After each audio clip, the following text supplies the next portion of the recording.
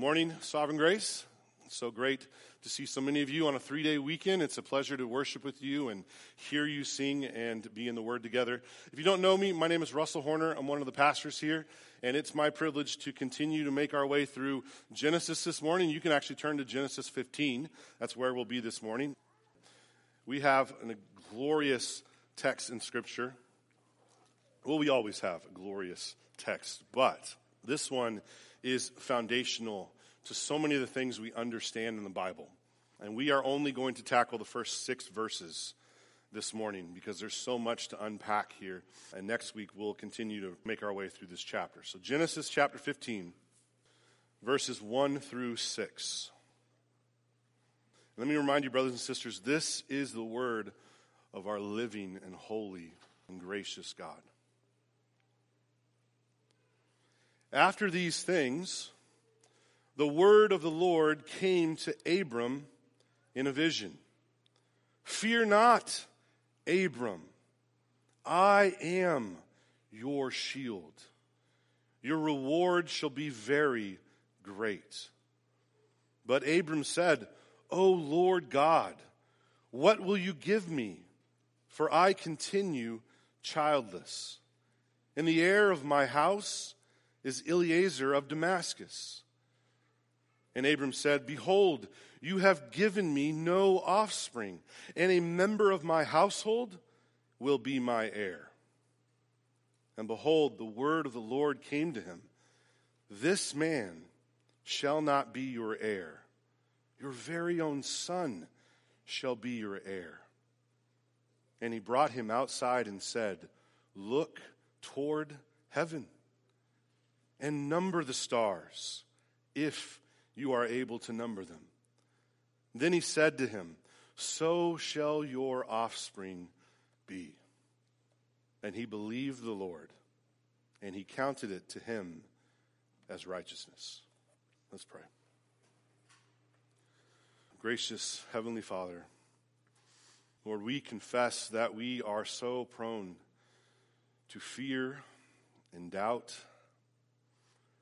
even though you've given us every reason to trust you and to trust your word. You've shown us your steadfast love in sending your Son to die for us, eliminating any doubt we should have, but we still struggle, Lord.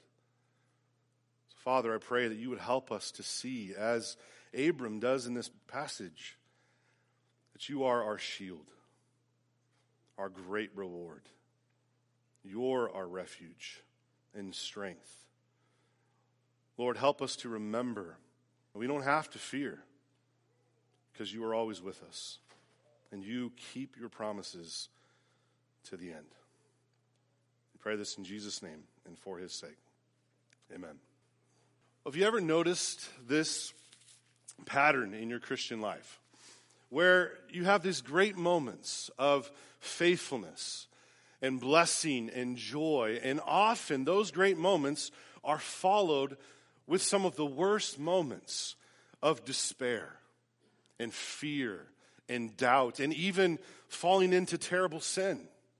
Have you ever had those mountaintop experiences in the Christian life and then they're followed by some of the lowest lows in your entire life? I'm sure most of us have had this. If you're an adult, you probably have experienced this even in just the simple things of the world. When you get to those moments when you accomplish your dream, you finally get your dream job or your dream home, or you finally get to retire after so many years of work. And then you realize, wow, my dream job, my coworkers are pretty sinful. It really is hard to be patient with my husband or my wife when I'm around them all the time. Or that dream home I just got still has a lot of issues. It's going to take a lot of my money and time to get it to be my dream home. And you just have this letdown shortly after this great moment. Or maybe, especially as Christians, you feel this, you experience this with your battle with sin. When you've been battling sin for so long and there's this particular sin that you finally make progress in, you're finally having some victory. And slowly and suddenly pride begins to creep into your heart. And you even get to the point where you feel, you know what? It's kind of impressive that I'm actually doing what's right. And you even get to the point where you look down on other people who are struggling with the same sin that you're just starting to claim victory over. I don't know if you've been through this, but when you realize it, you think, come on, are you kidding me? I can go from this place of righteousness and honor the Lord, and then all of a sudden this pride just seems to come from nowhere, sneak into my heart. Now, kids, I'm sure you've experienced something like this too. When you've been let down after doing something right, after trying to honor the Lord. Maybe you come to church and you hear the gospel preached, you hear the word of the Lord, and you're convicted by the way that you treat your family. And you're determined to honor the Lord at home. And so you go home. You're praying that you would be faithful, and you start cleaning up as quick as you can, even without being asked. You listen to your mom and dad. You obey as quick as you can. You even let your younger brother pick things first, right? Take that snack or that dessert first. Pick the game that you're going to do together. But then you start to realize, wait, no one's noticing that I'm being good. No one's noticing that I'm actually trying to honor the Lord. No one's saying good job or what a blessing or thank you so much for serving us like this. In fact, you start to figure that your little brother or sister is starting to take advantage of the situation, starting to take what's theirs and leave you with nothing, and it's starting to get very frustrating, and you start to wonder, is this really worth it? Is it really worth it to honor the Lord with my life? It seems like it's not really paying off. It seems like it's really costing me. You have these great moments of conviction followed by moments of frustration. Have you experienced things like this? I'm sure most of us have. If you've been walking with the Lord for any length of time, this is the process we go through, isn't it? Well, you need to be encouraged because you're not alone in this struggle. In fact, it's many saints throughout Scripture are on the spiritual roller coasters, from the highest of spiritual highs to some of the lowest lows of their life. One example I could think of is Elijah from Mount Carmel. You remember that story? Where Elijah takes on the prophets of Baal, and he calls down fire from heaven, and it just torches this wet offering, and then he calls the whole nation of Israel to repent. In this amazing moment in 1 Kings 18. We would expect his faith to be so strong, to be so invincible after this, that he would be basically fearless. And then in 1 Kings 19, the very next chapter, Queen Jezebel finds out what happened. And she goes after him to kill him. And Elijah just falls apart, it seems. Runs off into the desert, despairing and doubting, saying, Lord, I am all alone. I'm the only faithful one left. Just kill me now. Just wipe me out before she gets to me, essentially.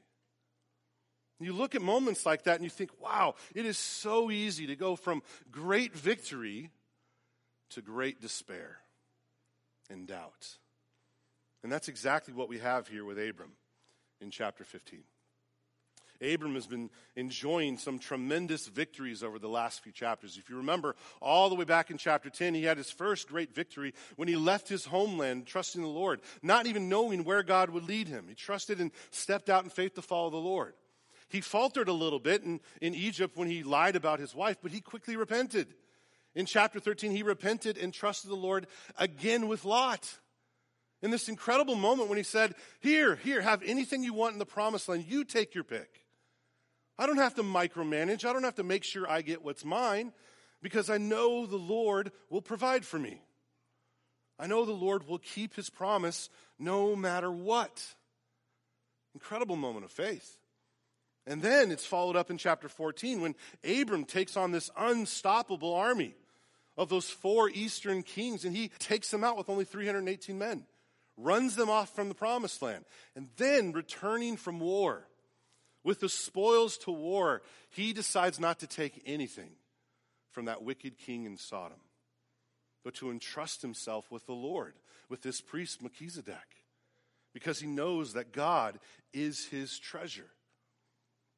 Abram's been a wonderful picture of persevering faith so far. And I think the very first part of this verse 1 in chapter 15, when it says, after these things, is referring back to all those victories.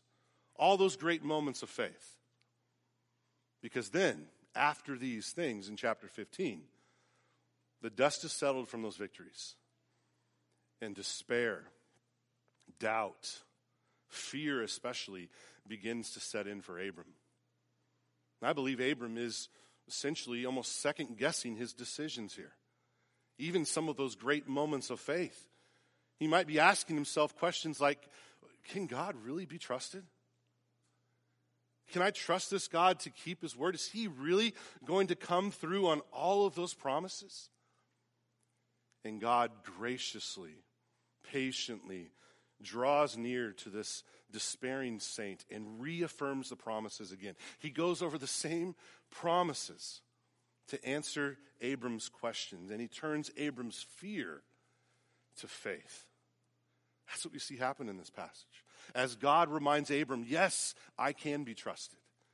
Don't trust your circumstances. Don't trust in yourself. Trust in me, Abram, because I will keep my word. See, that's the point of the passage for us too. We need to trust in the Lord. As Hebrews 11:11 says, because he who promised is faithful. That's our hope in this passage. And that's what I don't want you to leave here today without knowing. As we walk through these 6 verses, I want to draw your attention to 3 things, 3 parts here. So here's our 3 points for today. First, there's a declaration from God. God declares his name and his promise to Abram in verse 1. Then second, we see Abram's doubts in verses 2 through 3. We see him wrestling with those promises. And then third, we'll see God display his promise. He declares his promise first, then he displays his promise in this glorious picture in the stars.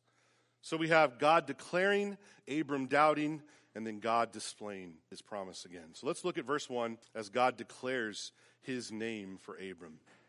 Verse 1.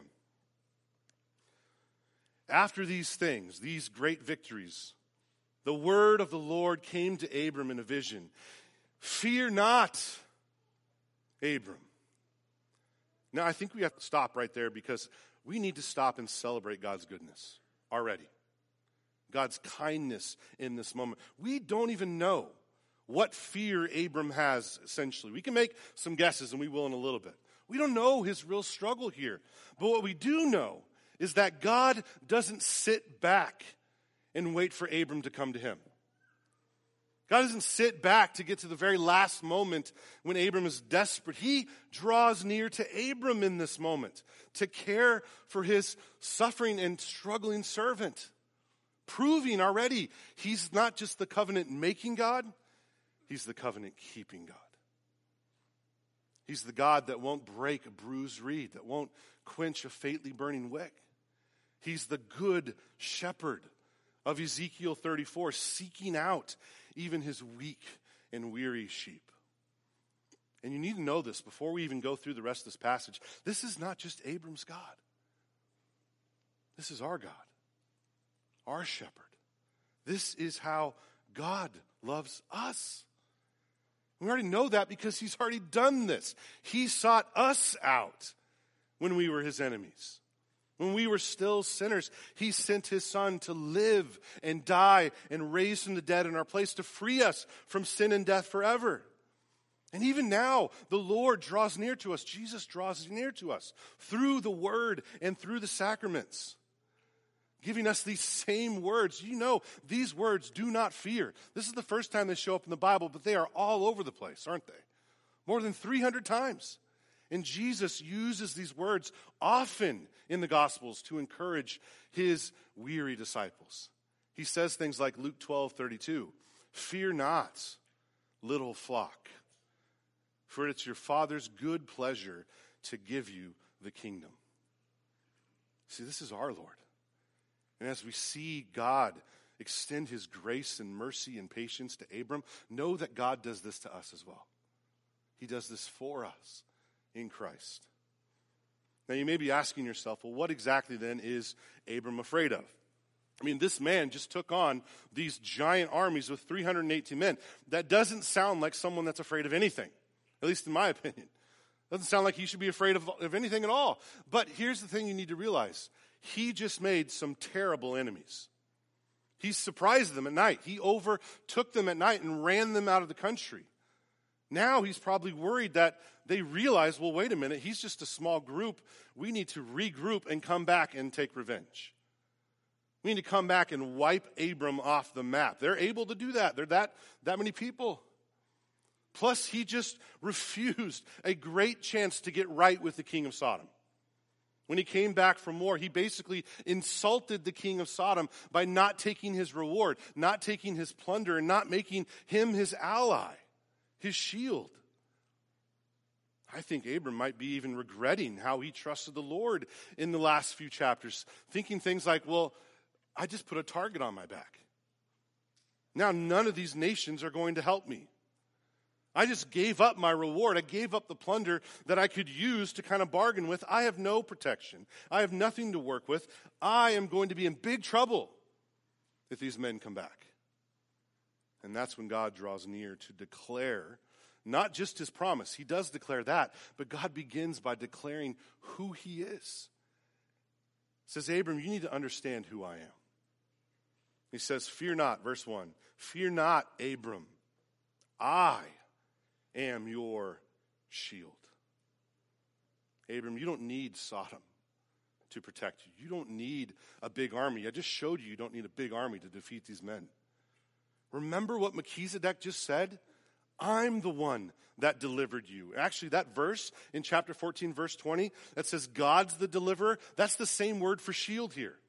The same essential word in the Hebrew there. God's saying, I have been your shield, Abram. I just was your shield. I'm still your shield. If those kings come back, I can and I will deliver you. So don't fear, Abram.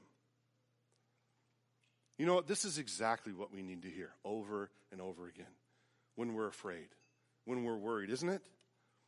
Kids, I know your parents probably said something like this at some time, and I'm not trying to judge you parents if you've said this. I've said this, so I'm kind of admitting this here. I know your parents have probably said something like, you know what? There's nothing to be afraid of. There's really no good reason to be afraid at all. There's no reason to fear at all. Because the reality is, that's not simply true, because we live in a broken, sinful, evil world, full of things to be afraid of. Full of people and events to be afraid of. But kids, you know why we don't need to fear? Because God is our shield. God is our protector. Yes, our enemies are strong.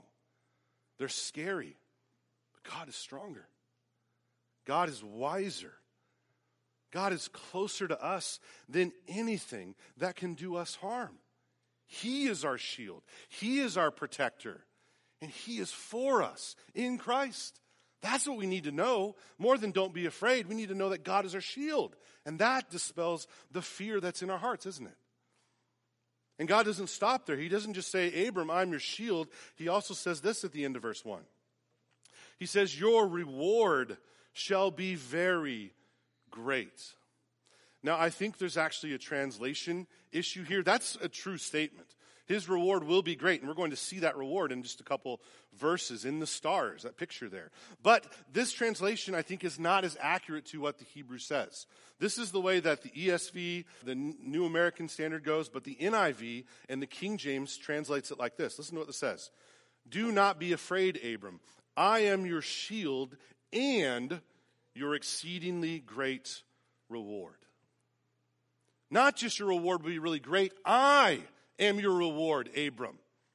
I'm what you really need. And the reason why I think this is true is because this fits with the way that God goes over the promise the next time in chapter 17. When God talks to Abram and goes over the promise once again, God says this, I will be God to you, Abram, and to your offspring after you. I will give you the land of Canaan for an everlasting possession, and I will be your God. That becomes the motto of God's people throughout the rest of Scripture. In the very next book, in Exodus chapter 6, verse 7, God says, I will take you to be my people, and I will be your God.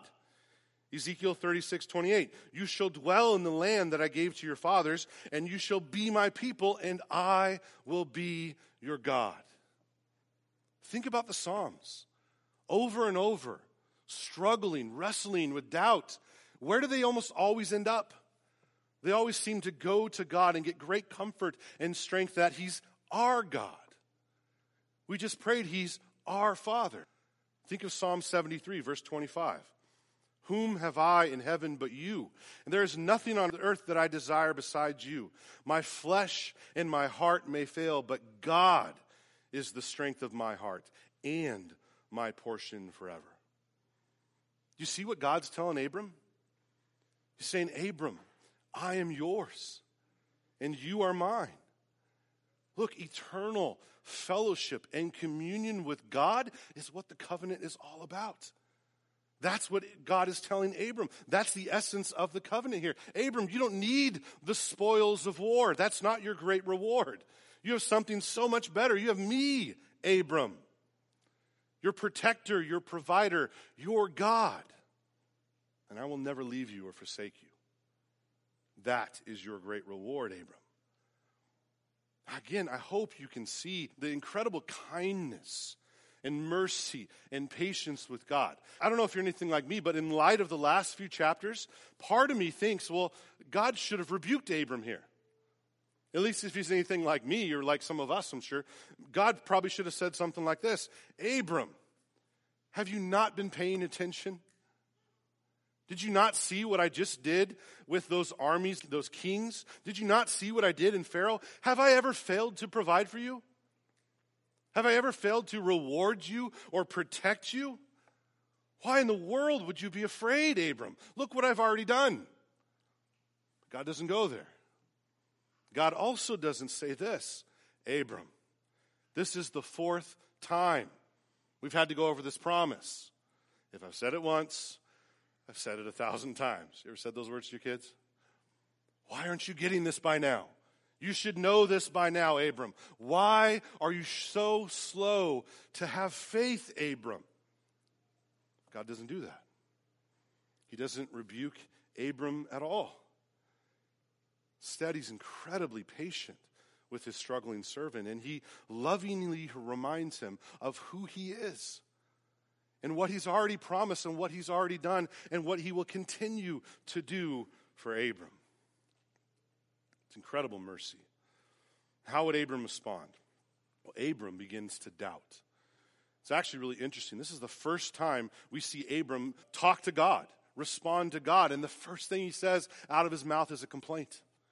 It's a doubt. Look what he says, verse 2. But Abram said, O Lord God, what will you give me? For I continue childless. Now, the translator there is helping us out with that word childless. The Hebrew word there is really fascinating to me. Literally, it says, I'm walking around stripped. Like I'm walking around naked. That's the picture here. I feel exposed. I feel ashamed. I feel embarrassed, God. Why? Why would Abram feel embarrassed after all that God has already done for him? Well, the translators are helping us out there. It has to do with childlessness. If you remember, it's only a couple chapters ago for us, chapter 12 and 13, God promised that Abram would have offspring. But for Abram, it's been maybe a decade or so. It's been a long time. And God has kept so many of those promises from 12 and 13, but he hasn't kept this one. He hasn't given him an heir, an offspring. And the clock is ticking. Abram's, Sarah, they're in their 80s by now. Abram especially is in his 80s, and he's not getting any younger. They've never been able to have kids, but every day that goes by, that doesn't get any easier. Most of Abram's family or friends, most people his age, are grandparents by now. Maybe even great-grandparents right now. And here's Abram, the one whose name literally means exalted father. That's what Abram means. The exalted father is not a father at all yet. And every day that passes, it looks less and less likely that it's going to happen. On Romans 4, verse 19, Paul describes what's going on in Abram's head. Jason read part of that passage this morning. But listen to what Paul says is going on in Abram's head. Abram considered his own body, which was as good as dead. Abram's looking at himself like he's looking in the mirror going, this is not happening, Lord. No child is coming from me. And then he considered Sarah, who was also barren, and saying, it's not coming from her either. She's never been able to have kids, and now she's past the age where she can actually have kids. Abram's looking around. He's going, Lord, do you see what I'm seeing? It's going to take a miracle, a complete miracle for you to keep this promise now. And every day that goes by, it looks harder and harder. That's why Sarah laughs at the idea in just a couple chapters. Abram's not laughing here. He's lamenting. He's struggling. He's doubting. And he offers up a way, offers up a plan. Lord, is this the way you want to keep your promise? Look at the middle of verse 2. The heir of my house is Eliezer of Damascus. And Abram said, behold, you have given me no offspring, and a member of my household will be my heir. Lord, you kept so many of these promises. You've been faithful, but you haven't kept this one. You haven't given me an heir. The closest thing I've ever had to an heir was Lot. He was like an adoptive son to me, and he ran off with Sodom. And all I'm left with now is this foreign servant in my house, one born in my house. He's just a steward in my house. And if I die today, and God is looking more and more likely that's coming soon, then he's going to get everything. He's my only heir. You know, Abram's wrestling more with just childlessness here. He knows, if he remembers the promise, back in chapter 12, verse 2, he said, all the families of the earth will be blessed by this offspring. So what I really think Abram's wrestling with here is not just barrenness, childlessness, or family struggles. I think Abram is wrestling with the eternal purposes and plan of God here. Lord, is this really your grand plan to bless the whole world? Is this really the seed, the offspring you promised? The one from the woman in Genesis 3:15 who would crush Satan? Is this it? Is it going to be Eleazar? Is this really the gospel that you preached to me, which Paul says happened in Galatians 3:8? Lord, is this it? I'm struggling.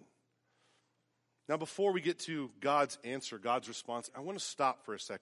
I think this struggle can be misinterpreted, misunderstood in many different ways. I want you to realize Abram is struggling. He's despairing. He's doubting. He's complaining, but it's not sinful struggle. It's not necessarily bad doubt. You know there's a difference, right? There can be good doubt. There can also be very bad doubt. There can be bad doubt that leads to idolatry, like the golden calf, like the Israelites looking up the mountain at Sinai and saying, I don't know if I want that God. That God's scary, Aaron. Can you make us a more user-friendly God? Can you make us something that we can manipulate, that we can relate to? You know, like the gods we had back in Egypt. Can you make us something that we can just get what we want and not be so afraid of? You see, their doubt is leading them to tweak God, to change God, leading them away from the true God to false gods. That's bad doubt. There can also be bad doubt that leads to rebellion, or sometimes even covers up rebellion. Think of Jonah, for example. It's a great example of this. When he hears God's plans with the Ninevites, he's like, no. I don't think so. This is a terrible plan, God. This is way more than they deserve. You're way too gracious for me. The Ninevites don't deserve another chance. They deserve to be burned up, and that's it. And so Jonah just turns and runs, goes the complete opposite direction, and God has to take him back with a fish and spit him out on shore to make it happen. You see, Jonah's shaking his fist in God's face. His doubt is leading to rebellion, saying, why, Lord? How dare you, Lord? I don't see any of that doubt in Abram here. He's not saying, why, Lord? Or, see you, Lord, I'm out of here. Abram's saying, why, God? I don't understand, God. How much longer, God? Help me, God. Big difference, huh? Between why, God, and why? Help me, God. I think this is honest, good doubt. The reason I think that is because it leads to faith. He's bringing his doubts to the Lord. Like we see happening over and over again in the Psalms. In all these laments, they're wrestling with the promises of God, and they're bringing it to God in prayer. Going to God for hope and peace and for faith. You need to know, too, this is a normal part of the Christian life. It's part of the process that God uses to grow us. It's part of how we become more like Jesus.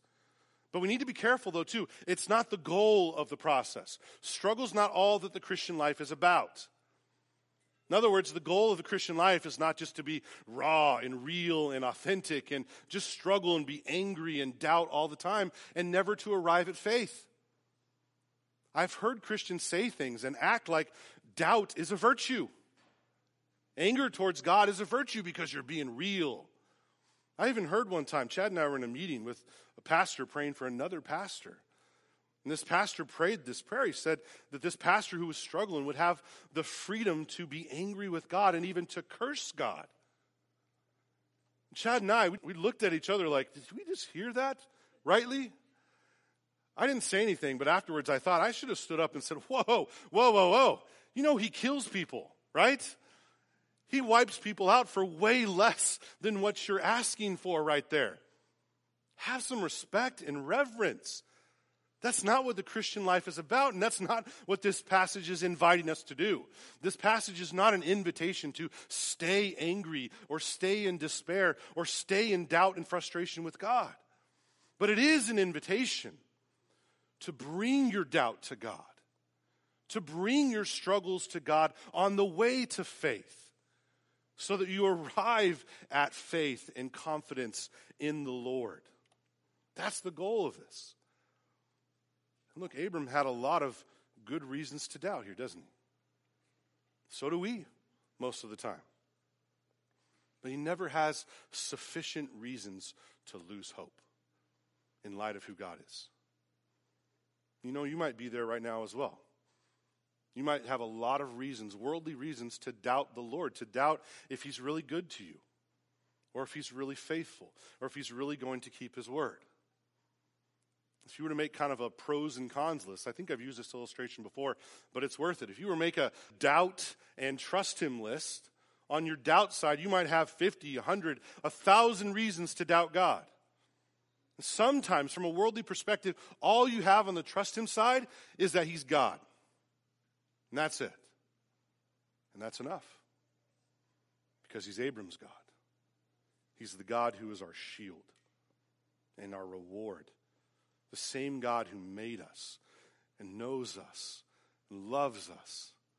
The same God who sent his Son to keep his word and lay down his life for us. And who promises to bless us in his Son, in Christ, with every spiritual blessing in the heavenly places. Brothers and sisters, we have more than enough reasons to trust Abram's God, to trust our God, no matter our circumstances, no matter our struggle, because he who promised is faithful. We've seen God declare his name, and we've also seen Abram's doubt. Let's see how God now responds. How does he respond to Abram's doubt? Look at verse 4 with me. Verse 4. And God puts on this incredible display of his promise. Verse 4. And behold, the word of the Lord came to him. That's Abram. This man shall not be your heir. Your very own son shall be your heir. What's amazing to me is God already said this multiple times. He's just repeating himself again. He's like saying, okay, Abram, I've gone over this before, but let me just go over it one more time. Let me show you one more time. If you remember Genesis chapter 12, he said, I will make a great nation from you, Abram. From you, not from Eliezer of Damascus, not from someone in your house. From you, your offspring will inherit the land. Your offspring, Abram, will be like the dust of the earth. Oh, I know it seems impossible to you, Abram, but trust me, I've got this. I can and I am able to keep this word, and I will keep my promise. You know what? This should settle it for Abram. This should settle it for us, for God to reaffirm his word again. But this is the incredible mercy and grace of God. He doesn't stop at words. He goes beyond words to display these promises as well in our lives and in Abram's life here. Verse 5. He brought him outside and said, look toward heaven and number the stars if you are able to number them. Then he said, so shall your offspring be. Abram, this is where it's headed. This is the promise right here. Look at this. This is an example of what I'm going to do. And I love this verse. I think this is a wonderful reminder to Abram, a patient, even a little bit of a push against his pride, to say, look, Abram, I'm in charge. Abram, come out here for a second. Go ahead and count the stars for me. You can't count them, can you? Well, you know what? That's why we're not depending on you to accomplish this promise. It's almost as if God is saying, you know what, Abram, I am able to count these stars because I made them. I sustained them. In fact, I brought those stars into existence from nothing. And they display my glory every single night. Abram, if I can do that, do you think it'll be hard for me to give you and Sarah a baby? If I'm the God of the stars, I can do whatever I want. That's what God is saying here. You see the incredible kindness and patience of God here in condescending to Abram. He's condescending to him, giving him pictures to help him understand. Imagine a father bending down to help his child understand. It's like, I know you're having trouble believing these words. You're having trouble understanding the words I'm trying to say, so let me draw you a picture. Let me show you what I'm trying to say. He gives him a covenant word. Then he follows it with a covenant sign. He gives him a verbal declaration of his promise. Then he gives him a visual demonstration of his promise. I hope those words are sounding familiar, because what we have here is God giving Abram a word and a sacrament. The stars are basically sacramental to Abram here. God restates his promise, but then he gives him a covenant sign as help to have Abram understand the promises, to move him from fear to faith. And that's what the Lord's table and the sacraments are. They're helps. Calvin says they're helps to support, encourage, and nourish our faith. God gives us help as well, doesn't he?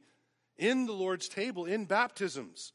We had 7 different images of help last week, of God displaying his covenant promises, of who we are in Christ, and the saving work of Christ, and our union with Christ. Every time you see a baptism, every time you come to the Lord's table, it's the Lord stooping down to you to give you a picture, like he gives to Abram in the stars here, drawing pictures to help you understand and say, this is my plan. This is what I've done for you. You can trust me. Why does God do this? He knows we need it. He knows we're weak, and sinful, and fickle people. He knows we need to hear the promises and see the promises, not just once or twice. Jesus doesn't say, hey, take some bread, take some wine, take it once or twice, you get the gist, and then move on. Whenever you get together, take communion. The Lord knows we need it again and again and again, week after week, month after month. We need these pictures of the gospel and the word from God to persevere in faith. And that's exactly what happens to Abram. Look at verse 6, one of the most glorious verses in all of Scripture. And he believed the Lord. He believed the Lord. This is the first time this word shows up in the Bible, not the last for sure. This chapter is a first for many things, but this word belief is a wonderful word. It means he had faith. He trusted. He stands firm. It's actually used to describe the temple down the road, the pillars in the temple, the concrete firm temples. St. Abram is standing firm on the promises that he sees and that he heard. It's almost as if Abram's saying amen here. I don't know if he said amen. He probably didn't, but that's the picture here. This word's actually where we get the word amen from. In many ways. And this is not the first time that Abram believed. He's been believing. I think you can translate this verse, he had believed. So he sees the stars and he keeps on believing the promises. You know, historically, theologians have talked about this faith, this belief, and talked about what it is. And they said it really has 3 parts. It's knowledge, assent, and trust.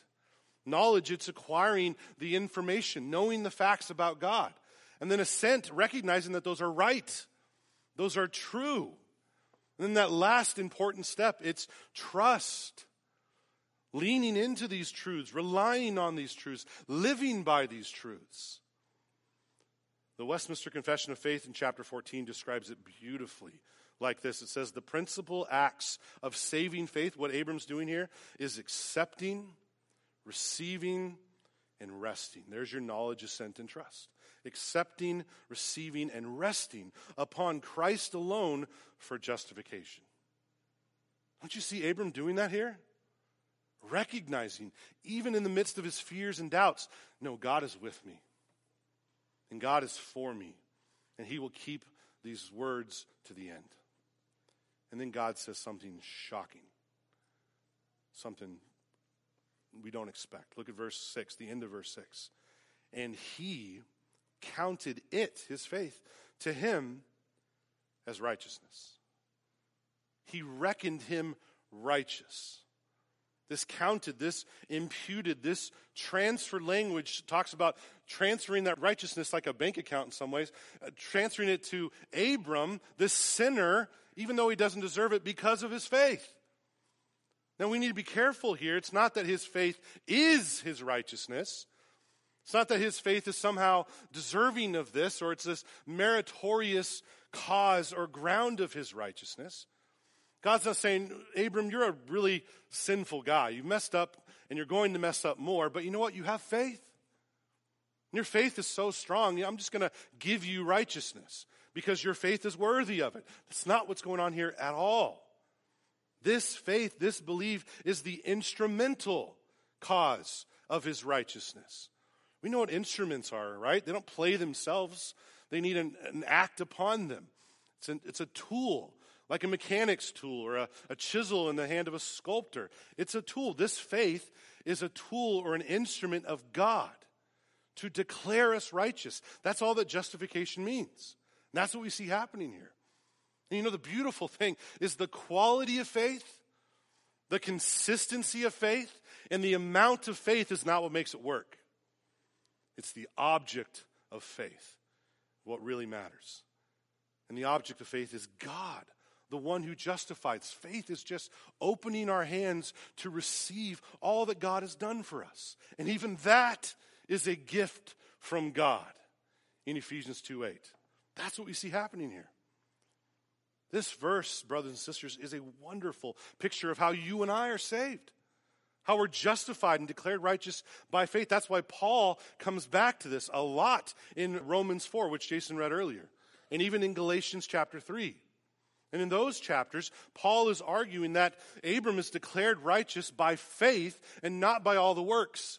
He's saying, look, in Genesis 15, it's not the works that made him righteous. It's not his circumcision. That happens in chapter 17. That hasn't happened yet. It's not him offering up Isaac in chapter 22. That hasn't happened yet. There's no works that God says, okay, you've done enough, here's your righteousness. It's by faith, through faith alone. That's what Genesis 15:6 is about. That's why Paul says, Romans 4:2, for if Abram was justified by works, he had something to boast about, but not before God. For what does Scripture say? And here's Genesis 15:6. Abram believed, and it was counted to him as righteousness. Now to the one who works, his wages are not counted as a gift, but his due. But listen, but to the one who does not work, but believes in him who justifies the ungodly, his faith is counted as righteousness. That's what we see God do here, justify the ungodly. Galatians 3:6, Abram believed God, and it was counted to him as righteousness. And Paul says, know then that it is those of faith who are sons of Abram. It's those of faith who are blessed along with Abram, the man of faith. You see what God is doing? What Paul is doing here? He's saying Genesis 15 is the picture of how we're all saved. All of us look to Christ like Abram did here. All of us are saved by the finished work of Christ. That is our only hope. And you might look at that and say, well, how can God do that? If he's really holy and righteous, how can he just give righteousness to someone that's as ungodly as me and you and Abram? And that's where there's this glorious exchange in the gospel. Because we don't deserve the righteousness we're given by faith. What happens by faith, all of our righteousness is transferred, is accounted to Christ, and he pays for it on the cross. And all of his righteousness is given to sinners like us. It doesn't depend on us at all. All we do is receive it by faith. I don't know about you, but the more I reflect on this, the more I think about it, I am so thankful my salvation doesn't depend on me at all. It doesn't depend on the strength of my faith or the consistency of my faith. It doesn't depend on some righteousness I can build up in myself or one day the righteousness I have. It depends only on the righteousness of Christ. He is our righteousness. And that's glorious news. Because our good works can't make that righteousness any better. And our sin can't diminish Christ's righteousness in any way. It's ours in him by faith. Oh, brothers and sisters, if you're struggling this morning, if you're wrestling with fear and doubt and despair, remember God is your shield. Christ is your exceedingly great reward. That's all we need. That's all we'll ever need. As Samuel Rutherford says, our faith may hang by a thread, but it's a thread of Christ spinning. We know he will be faithful to the end. So let's pray that God would help us to trust him.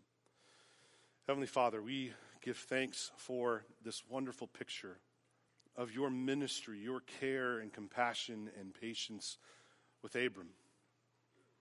I pray, Lord, for your saints, your sheep in this church, that you would comfort us, reminding us that this is how you love us, how you already have loved us in sending your Son, and how you continue to have your Son minister to us, draw near to us through the word and sacrament to care for us and build our faith.